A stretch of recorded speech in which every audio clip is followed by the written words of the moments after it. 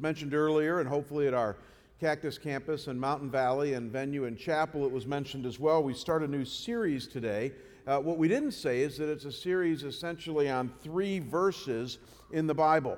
We're going to spend 9 weeks, over 2 months, on 3 verses in the Bible. But I promise you guys that if you engage this series, if you dial into this series with your heart and mind, it has the chance to truly change your life. God has a chance to truly change your life. In fact, as I've been in study for this series since last summer, when I feel the Lord gave me the idea to do this series out of His Word, my prayer all week has been this: God, may you give each of us a new level of commitment and a new level of devotion to you. Because kind of like if you can see your spiritual life as a upward trek where you hit plateaus and then do another upward trek and then hit a plateau, it's time for some of us here today to go another trek upward and then reach the next plateau. It's time to mature a little bit in our walk with the Lord, and I think this series could be watershed for some of us. You'll see why I say that as we go along today. And so no more introduction. Let's bow and pray, and then we're going to dive right into God's Word. Father, I pray that as we begin a fresh look at a very relevant portion of your Scripture, just a few verses, that God, you might indeed enter into our lives in a fresh way, in a powerful way, and do, Lord, maybe a work that you've wanted to do in many, if not some of us, for a long time. I pray, God, that we truly might start to grow more in our faith, our love, our devotion, our understanding for you, and that you would draw us even closer to you over the next couple of months. That's my prayer. Start that today, Lord, I pray, in Christ's name. And we say together, amen. So imagine that you could play the game of Jenga and never have it fall. Let me say that again. Imagine that you could play the game of Jenga and never have it fall. Now, some of you know what I mean by that. Others of you have no idea what Jenga is, so let me explain. We got a wonderful prop here for you. Jenga was a game invented back in the late 70s, early 1980s by a gal who was a British national who had grown up in South Africa and most likely learned this game there. And when she got back to Britain, she developed this game called Jenga.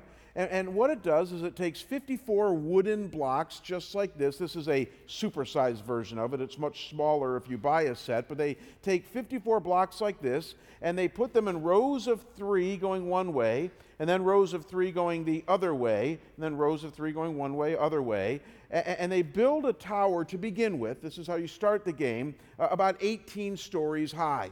And the point of the game is simple. It takes 2 or more players, and that is to somehow wiggle one of the blocks free, and it's easier to do it on the real game, wiggle a block free, pull it out without having the structure topple over, and put it on the top. That's the game of Jenga. And you can only use one hand to do it, and you have 10 seconds in between turns, and the person that eventually makes the whole game fall, or any of the pieces fall, loses. It's Jenga. And the idea is to build as big a tower as you can to see how high it can get as you pull blocks out, and it makes it weaker but stronger, and put them on top, and that's Jenga. And it's caught on. 50 million Jenga sets have been sold worldwide in the last few years. And obviously the idea is to build the tallest structure you can. The world record for the tallest Jenga was set back in the 1980s by one of the original distributors in the United States and Canada, Robert Grebler, who claims to have created a Jenga tower 40 2/3 levels high. That's twice the height of the original 18 stories. That's the record so far today. So now that you understand the game, I want to throw before you one last time. Imagine you could play the game of Jenga and never have it fall. You see, the real game of Jenga is inevitably going to fall, right? You guys got that? I mean, it's going to eventually topple over, but imagine with me that you could build a beautiful, towering, twice or maybe 3 times taller than the original thing here, story Jenga, and have it be solid and beautiful and never fall. You see, when I shared with the Creative Arts team about this series that we're starting here today, they immediately thought of Jenga. Based on the series theme of the passage that we're going to read very shortly, they thought of this idea of seeing our relationship with God as building kind of a beautiful storied tower, one building block at a time. You'll see what we mean by that here in a minute. They thought of Jenga and building the beautiful towering Jenga. The only difference being, however, that unlike the real game where it's inevitably going to fall, the Bible says, and I pointed this out to them, that once we build our spiritual Jenga, God says it's never going to fall. That's why I asked you to imagine it, because that's the big difference. So if you can simply picture Jenga, and now you can, tall and beautiful, and each block representing a spiritual action that you're taking in your life, you'll see what we mean by that in a minute, then you're now ready to understand the passage that we're going to look at today. If you brought a Bible with you, I want you to turn to 2 Peter chapter 1. I mentioned earlier we're going to park in front of mainly 3 verses in this series out of 2 Peter chapter 1. But for our purposes this morning, this is all a setup message today, I want us to look at the verses that come before our main passage and then a few verses that come after it. So we're going to read verses 1 through 11. If you didn't bring a Bible with you this morning, fear not, it's in your outline or the blank page I put in your bulletin. If you're still digging your heels in, then look up here on the monitor with me, and I'm going to read the passage before us. I want us all to get this in front of us. 2 Peter 1, verses 1 through 11. See if you can figure out in this what the building blocks of this spiritual Jenga are. You ready for this? Here we go. Simon Peter, a servant and apostle of Jesus Christ, to those who have obtained a faith of equal standing with ours, by the righteousness of our God and Savior Jesus Christ.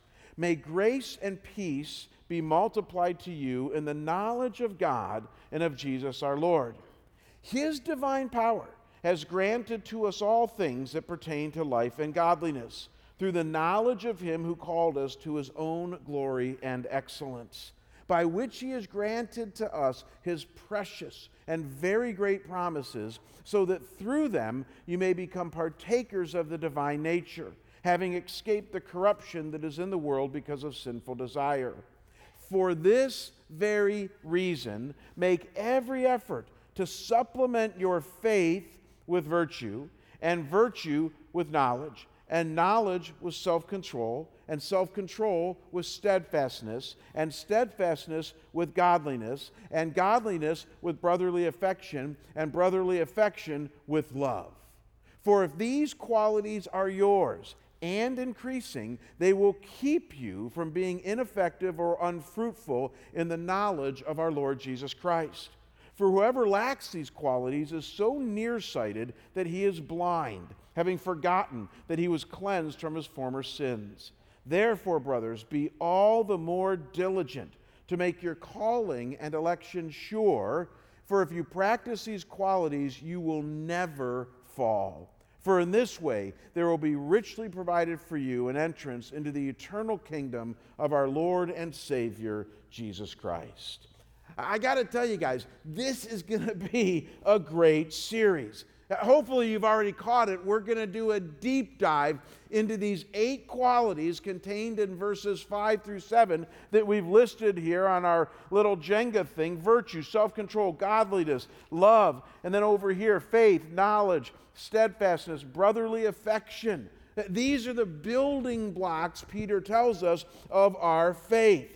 And we're going to spend a week on each one, inviting them into our lives, befriending them, and building a strong, vital, and mature faith, one building block at a time. And we begin next week with the very first one, faith. But before we even get to that, we need to do a little bit of pre-work first. We need to establish precisely what these 8 qualities are about and the nature of them, and even how God wants us to approach them and utilize them in our lives. For you sports fans, here's what we're going to do. We're going to spend a little time in the locker room today before we head out to the playing field. We're going to go to the whiteboard today or the chalkboard, and we're going to map out what we need to do on the field so that when we hit the field next week, we know exactly what we are to do. And so here is the main point this morning. Here is our primary game strategy that 2 Peter 1 hammers home to us in those verses I just read. And it's simply this, that as followers of Jesus Christ, there are certain things that you and I can do, now get this, to cooperate with God in our personal and spiritual growth. Man, I'm telling you, a lot of Christians don't get this because you've been sold a faulty bill of goods. So let me repeat this. As followers of Christ, which I hope most of us are, there are certain things, like 8 things listed here, that we can do, and here's the key, to cooperate with God in what the Bible calls our sanctification. Now, to fully and richly understand what I'm laying out here, I want us to notice once again how this passage before us begins in verses 3 and 4, when Peter makes clear that as followers of Jesus, we've already, just by being followers of Jesus, been given 2 corollary things. Did you catch it? Verse 3 says that because you're breathing here today and a follower of Christ, you have in you divine power. And then in verse 4, this is wild, there's even an aspect of you that now has divine nature in you. I'm not saying that, the Bible is. And it's in you because you're in Christ. So notice with me how the passage begins in verse 3. It says, God's divine power has granted to us all things that pertain to life and godliness. That phrase, divine power, is the phrase theos dunamis. Theos is the Greek word for God, and dunamis, where we get our English word dynamite from, simply means power. So that little phrase, theos dunamis, means the power of God. God's power is at work in the one who has believed in Jesus. For our purposes right in this moment, let's not confuse this. God's power, not our power. Give me a head nod, y'all understand that. God's power is operative in you as a believer in Jesus Christ. And notice that it is granted to us all things that pertain to life and godliness. I looked up that phrase, all things, in the Greek this week, and you know what it literally means? Say it with me. All things. It means what it says. So there's no weaseling out of this. It's not like, well, God sometimes will empower me and sometimes not. No, he's saying, you are empowered from day one, from believing in me, for all things that come your way in life. Then, as if that's not enough, in verse 4, Peter says almost the same thing, but a little bit differently when he says, by which God has granted to us his precious and very great promises, so that through them we may become partakers of the divine nature. And I got to tell you, that's wild. The Bible usually doesn't talk this way, using a phrase like divine nature as referring to us. Again, it's the Greek phrase theos physis, where we get the English word physics from, physis. And physis means the nature or substance of things. So what it's simply saying here is that when we got saved, when we believed in Jesus, God imparted just a bit of his divine nature. It doesn't make us God, but a part of his attributes, a part of his substance. Jesus would say it this way, me and the Father are going to come and live in you. The Holy Spirit is now going to live in you. And I think there's a corollary there. Because that's true, there's an aspect of God's divine nature now empowering us, according to verse 3, in our Christian life. And notice it says that we are partakers of this divine nature. That's the Greek word koinonia, which means fellowship. So we have fellowship with God because he lives inside of us and even shares his power and a bit of his nature with us. So here's what I simply need you to see, because we're going to move on from this in about 10 seconds. This is the starting point for the Christian. This isn't the goal. This isn't where we're trying to get to. You'll see where we're trying to get to in a minute here. This is where God starts you off. You're still in the locker room. You're still in the starting blocks. And he says, I have empowered you. I've given you a part of my nature for everything that's going to come your way in life. It's like God saying, I've primed you to win way before the game even starts. I put my power in you, even an aspect of my nature, and it's in your very soul from the moment of conversion. The Jenga blocks are all set up, and God says you're ready to play the game. Now, with that understanding, notice with me what God does next, because this is mind-blowing. After cluing us in to his divine power and nature, then he switches gears here in this passage very fast and says this. He says, now based on this, make every effort. Fascinating phraseology. Make every effort to add to your faith virtue, and it goes on to list all the 8 building blocks there, but it says make every effort to do that. Then in verse 10, in looking back on these 8 qualities, it says, be the more diligent, you be more diligent to make your calling and election sure by adding these 8 things to your life. And then it uses even language like this, make sure that you supplement to your faith virtue, and virtue knowledge, and knowledge self-control, and so on. And make sure that those things are increasing in your life. Now, and I got to tell you, folks, these are very interesting words used here. Very different from the words used in verses 3 and 4.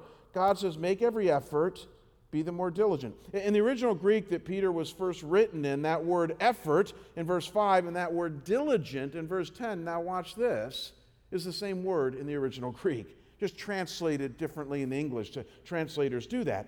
But it's the Greek word spoude or spoudazo. One's a noun, one's a verb. And get this, I researched it this week, that word literally means, now you're going to like this, to do your best. To try as hard as possible. They are used 23 times in the New Testament, and I looked up every occurrence, and every occurrence, now isn't this interesting, has to do with human effort as opposed to divine effort. So God has already said his divine power is working in us, and now he says, exert all your human effort to be more diligent and to apply these 8 things to your life. Somebody saying, whoa, is that really what it's saying? It is. I mean, in 1 Timothy 4, verses 9 and 21, this word spoude or spoudazo is used, and Paul says to Timothy, make every effort to come to me. Then in Galatians 2:10, the Jerusalem elders tell Paul, make every effort to remember the poor. Then in 2 Timothy 2:15, Paul says to Timothy, be diligent to present yourself to God. And then in 2 Peter 3:14, it tells all of us, be diligent to be found in Christ. So every time it's used, it's a command or encouragement to you or I to get off our duffs and start doing something, to exert just a little bit of human effort to make something happen. Again, because God already empowers us. And adding even more texture to this and clarity, we're then told to supplement this power that we have from God with adding these 8 things to our life and to make sure that they are increasing in our lives, making every effort and being the more diligent while you do. Now, with that understanding, let's add all this up. As we saw in verses 3 and 4, you got God's power and his divine nature in us. That's God's part. As believers in Jesus, God's done that for us. And that's the starting point. But then as we saw, God switches gears real fast here and tells us that in light of this, to make every effort and to be more diligent, supplementing and increasing as we engage in these 8 actions that include everything from faith to virtue to knowledge to self-control to steadfastness to godliness to brotherly affection to the pinnacle of it all, love. And if you're hearing me rightly, and I'm trying to be very clear here, I hope right now you're feeling a little bit of complementary tension as we lay this out. A tension between God's power that's at work within us and yet his obvious call for you and I to make an effort.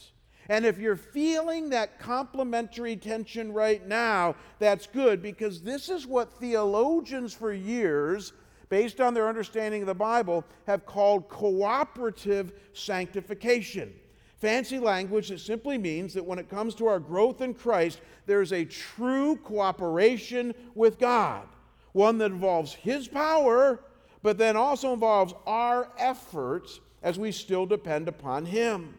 And though some of you from a more Calvinist or Reformed camp get a little bit uneasy when I talk like this because you rightly want to protect God's sovereignty and His providence in all things, as I do as well. What you need to know, and there's no mistaking this, gang, is that the vast majority of Reformed scholars see it precisely the way that we're talking about it today.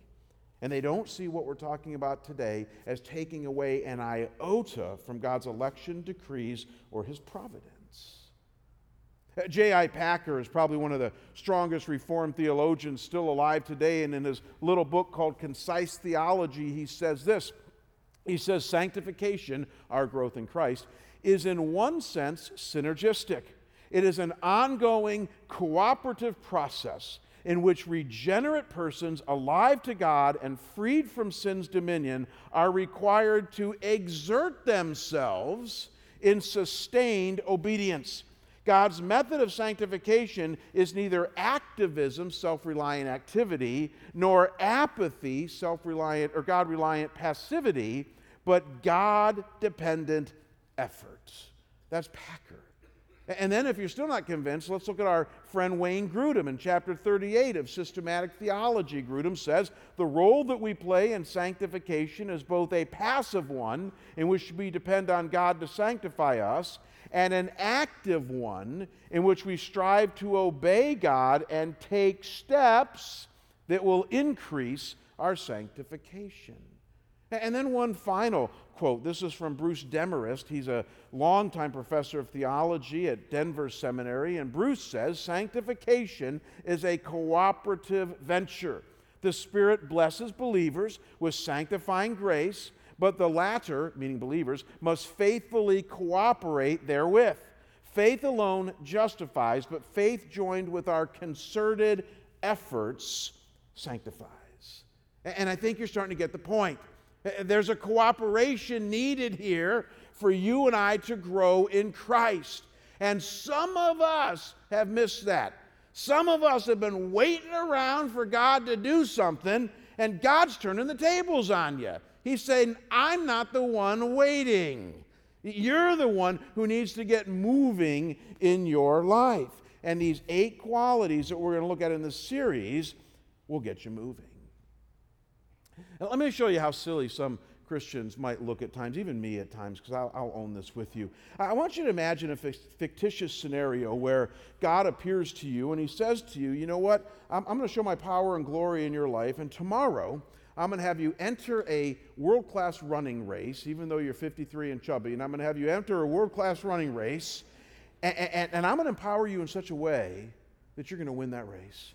And I want you to tell NBC and CBS and ABC and all your friends to be there and watch it, because I'm going to display my power in you, and you're going to be empowered to beat Carl Lewis and anyone, well, he's probably slow now, but anybody else that's a fast person in the world today. And so you get all jazzed up, and you get the media there and the press, and you get all your friends, and there's, say, 10 runners in a row here, and you're going to have a race around the track, and so you get in the starting blocks, and you say, I can't wait to see what God's going to do, and all of a sudden the gun goes off. And everybody starts running. And you're left standing there in the blocks. And all of a sudden you look up to God and say, what gives, God? You said you were going to empower me. You said I was going to win this race. And I'm still standing here. What do you think God would say to you? He'd say, get running, dummy. Of course I said I'm going to empower you. As you run. As you start off in the blocks and use all your effort, I'm going to empower you and show my glory in that. See, I think that's exactly what God is saying here in 2 Peter to you and I. It's just, let's face it, maybe this is you at times. I know it's me at times. Some of us are still left in the starting blocks in our Christian race. And we're looking to God saying, when are you going to give me your power? When are you going to start doing something? And God goes, you got to be kidding me. That's in the margins. You got to be kidding me. I've already empowered you. My divine nature is living in you. Now get running. And that's exactly what we're going to do, guys, in this series. But we're going to get running. Because these 8 qualities we're going to look at are all about running. And they're all about God empowering us as we do. His divine power. We're partakers of the divine nature. But for this very reason, make every effort and be all the more diligent. You know, this really is a unique series. This time last year, I taught a similar series on a different list in the Bible. Does anybody remember what that list was? It was the fruits of the Spirit. And we looked at Galatians 5, 22 and 23 for 9 weeks, did something similar. And actually, I reversed the tables in that series. If you remember in that series, I kept hammering home to you, this ain't about you. This is not your effort, your work, because it's the fruit of the Spirit. So this is God doing His fruit in you. And we made that very clear, and we looked at what the fruit is of God's Spirit working in our lives. But this year is a very different series. The Word of God is very rich and full.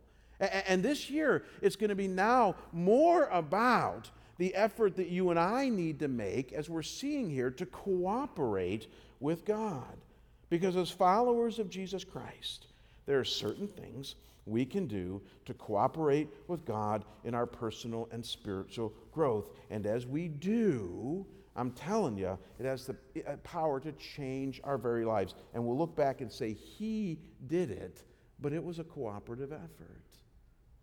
You know, we've called this series, what do we call it? Fall Proof. Fall Proof. And I didn't want to call it that. These guys knew I was going to say this. They said, please don't say this because it makes us look bad. But they knew I was going to say this, that I originally had a different title for this series. But every time I bring a title back from my study break for a particular series or message, the Creative Arts team, which is like 17 people here, they in unison ding it. They don't like any of my titles. And I get that because I'm a theologian, I'm a Bible teacher, I'm not on the Creative Arts team. They haven't invited me to be a part of that. And so I came back and I said, we're going to call this series, ready for this, Full Potential. Yeah, and that was the response I got from them because I thought that was great because that's what this is about. It's about the full potential that we can have as followers of Jesus. And they said, man, could you get more 1980s or what? And that's when they introduced the Jenga to me. And they said, no, Jamie, really, this series is going to be about how when we cooperate with God, and we see virtue, self-control, godliness, love, and then faith, knowledge, steadfastness, and brotherly affection, all working in our lives. God promises that we'll never fall. And you see, that's your take-home point today. Let's do this, and then we're going to be done. We have an elder fund offering we're going to do, but after that, we're done. Take-home point is this. The promised results of all of this is truly a fall-proof faith. I want you to look with me one last time at the passage before us today here in 2 Peter, and this time I want you to look at what verses 8 and 10 say, because this really is mind-blowing. Again, we read this stuff in our quiet times and think, yeah, I know that, what's next? But let's park in front of this one, because this really, I'm not sure you really believe this. Verses 8 and 10, for if these qualities, these 8 things, are yours and are increasing, they keep you from being ineffective or unfruitful in the knowledge of our Lord Jesus Christ. For if you practice these qualities, these 8 qualities, you will, say it with me, never fall. Say it again. Never fall. Louder. Never fall. I looked up that phrase, never fall, in the original Greek this week. And you know what it means? Say it with me. Never fall. I'm not sure we believe that. I'm really not sure that we walk around going, man, as I cooperate with God in my sanctification, as I start running the race and trust Him to empower me, there'll be no stopping me. I will never fall. He will see to that in my life. I just don't think we believe that. I know there's times where I don't believe that. And so God adds more texture to it. He says, well, let me fill in the gaps.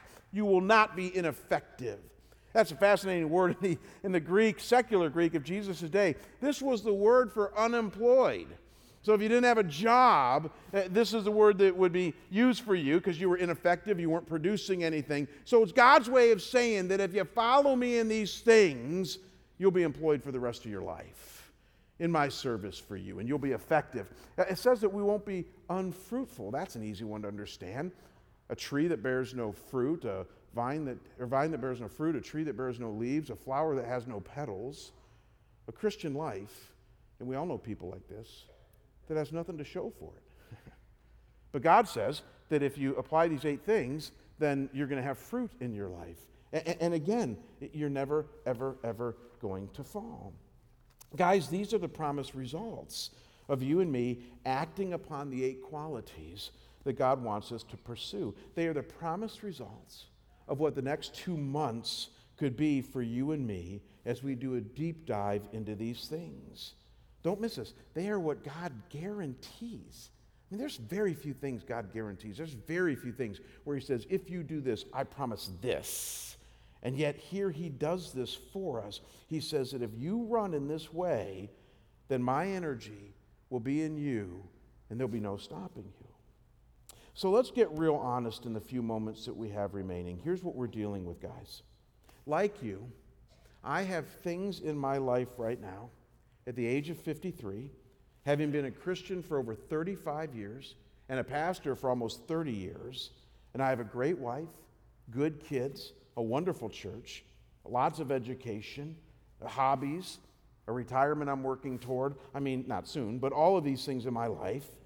And yet, given all of that, here's what you need to know, is that I have things in my life that I desperately need to change.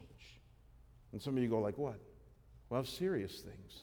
Flaws that need fixed, dragons that need slayed, sins that need eradicated. Now, I always need to say at this point, because my wife says, man, you get so intense and heavy about this. Yeah, okay, nothing that disqualifies me from being your pastor, so get that out of your mind. Because as soon as I say this, you guys are going, what is it, what is it? Now, it's not that, but they are things that desperately bother me, and here's what I know for a fact, they desperately bother God. And there are areas in my life that I've been trying to work on for 35 years, and you would think that by now I am over them, but I'm not. And then I read 2 Peter chapter 1, and here's what you need to know. I begin to get hope that maybe, even for your pastor, now is the time. I'm going to take a risk and share with you 3 of them right now. Again, this is probably as vulnerable as I'm going to get, but some of you love it when I get really honest. A guy said to me this week, I just love it when you get honest. And I was like, well, if lots of stories of discipleship failure mixed with a thirst for Jesus floats your boat, I got a lot of those. So here you go. 3 things that I'm struggling with right now in my life that I know God wants me to change, and they kind of go together. Noni is here, and she's one of our counselors at the church, and she's going to diagnose this and say, well, this all goes together. Food, anger, and discouragement. And they do go together. Here's how it works. I struggle with discouragement. I almost put the word despondency up there. You can look it up. Despondency means a lowing of the spirits that zaps your hope and your courage. That's me at times. I mean, I know I talk a big game, and I do have confidence and vision in my life, but for years I've said that at the end of the day, I'm just an egomaniac with an inferiority complex. Can any of you relate?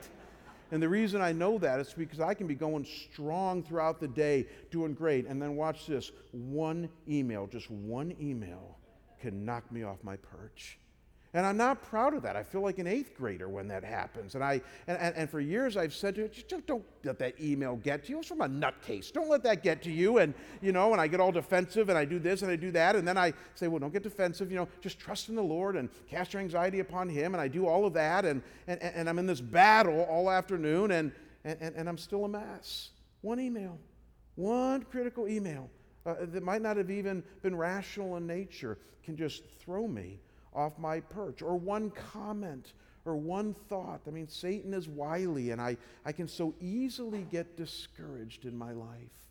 And again, I'm not proud of that. I wish I was more mature, because then what happens is that discouragement quickly leads to anger. I'm driving home on the 101 in my Mustang 5-liter, and I'm telling you, I'm one you don't want to cross on that thing. And I'm not doing road rage, because that would be inappropriate, but I'm just seething inside. And then I get home, and my wife, whose antennas are always up, going, what's the matter with you? And I go, well, I had a good day, and I got one email, and I'm all defensive and all this. And then what do? I go to the fridge. And Kim says to me, hey, honey, we're trying to watch our weight. I fixed 2 salads. I ain't having a salad tonight, honey. Stouffer's lasagna, family size. That's mine. Before you know it, I'm popping that thing in the oven, and I'm just watching that oven for an hour, And I mean, it's pathetic. And I know we laugh at it, but it's pathetic. And I really don't think God's laughing when I'm doing that. Because he's going, man, I mean, there's so much better that I have for you, Jamie. There's so much better that you getting discouraged and then getting angry and then going to food. And you see, here's where the battle really heats up, because you and I live in a world, now watch this, in which our world, and it's infiltrated a lot of the church, gives us recipes for how to deal with each one of these. You ever notice that? So the world tells me, you got to love this one, to go on a diet, and then to chill out and develop a hobby, or if that doesn't work, take an anger management class, or in my discouragement that I need to go get therapy or get on some type of medication. That's what our world would say. And I want to be really clear here right now, because I'm not here to shame any of us. I want to walk a thin line. Are diets right? Are diets wrong? Yes or no? Of course not. I have more books on diets than I probably do on theology. I mean, I have Nathan Pritikin going way back, and then I got the cardio diets, the South Beach diet, the Atkins diet. I'm a card-carrying member of Weight Watchers. I mean, I've done it all. And so diets are not bad.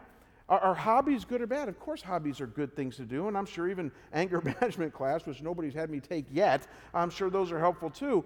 And again, I've been in therapy, and I think therapy is very, very helpful. I encourage that, and I'm not on meds and have not been, but I have friends that have utilized psychotropic medications when things get really rough, and I think that's very legitimate.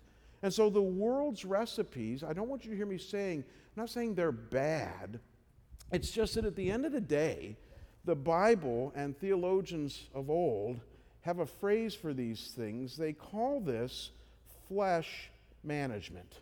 Flesh management. The word flesh simply means the organic part of you, your body, even your feelings and your thoughts, because that's more organic in nature, you know. And what we do is we try to take that very part of our soul and we try hard to manage it with the tools of the world. And again, it's not bad. It's just that here's what we need to understand today is that at best it's hit or miss, and it's also somewhat limiting. I think that's what God's really saying to us. That at the end of the day, what 2 Peter is saying, now visualize this, is do you long for more? Do you long to go for what the theologians of old called the deeper things of God, and maybe allow those deeper things to deal with some of these presenting problems that you and I have? You're saying, what are those deeper things? That's what this series is going to be about. See, here's what I'm curious as I'm in the battle right now. I'll use my own life as an example here. I struggle with food. The world says go on a diet, and I've tried that on and off, and I can lose weight, but then I gain it back. The Bible is going to use this word over the next 2 months in my life, and we're going to spend an entire week on it. Self-control. And even if somebody's been a Christian now for 35 years and a pastor for 30, I have a renewed interest right now in my life as to what exactly God means by self-control. And how, Lord, does that work? And what does it mean for me to make every effort towards self-control? And what's involved in that? Because, Lord, that just might help me when I'm angry and discouraged and want to eat. Do you see how that might work? And maybe that'll take me deeper than a diet could. Or how about with anger? You know, in this series, what did I write down for anger here? We're going to be looking at, oh my gosh, this one will rock your world. But we're going to be looking at 2 topics in this series, the pinnacle of it all, love, and then before that, godliness. And again, I'm not answering any questions here right now. I'm simply posing questions to my own soul as I did this week. I thought, I wonder what experiencing true love. The Bible says that pure love casts out all fear.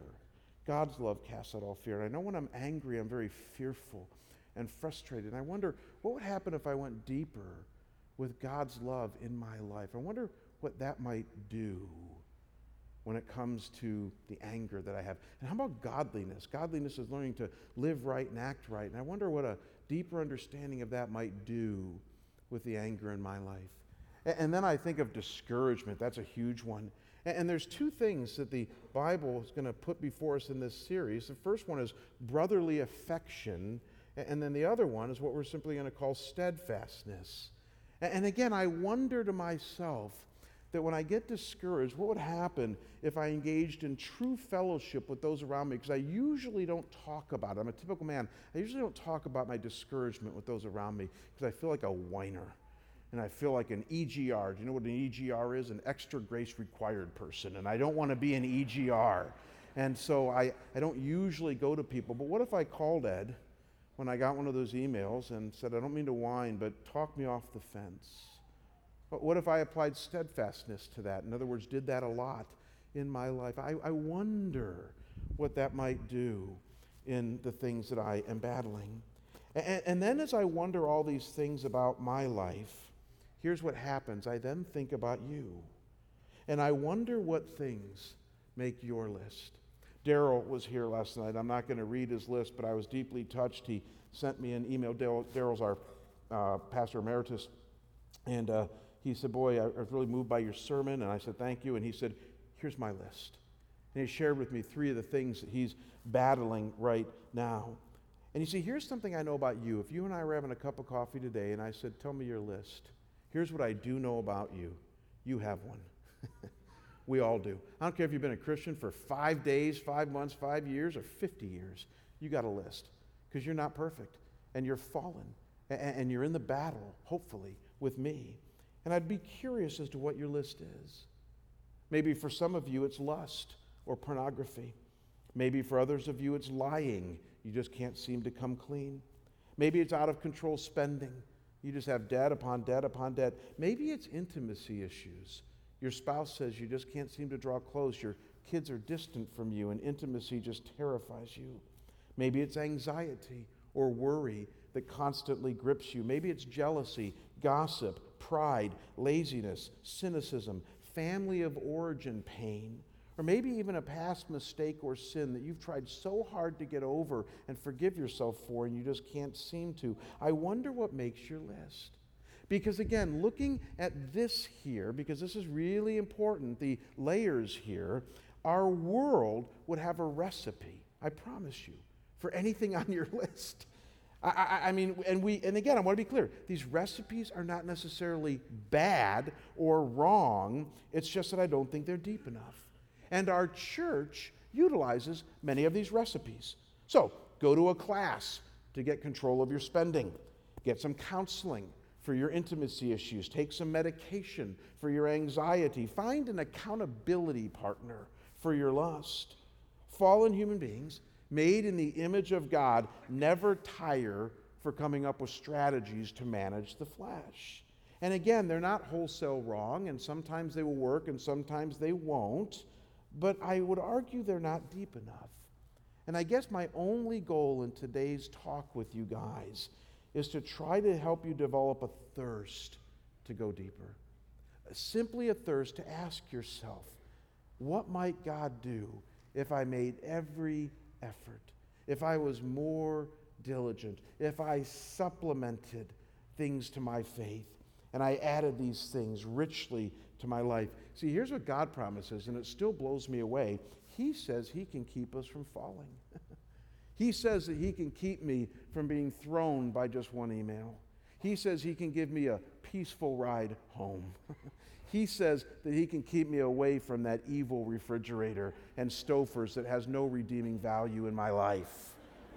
God says that He can do that, but He says, do it my way. And guys, I for one want to know more about that.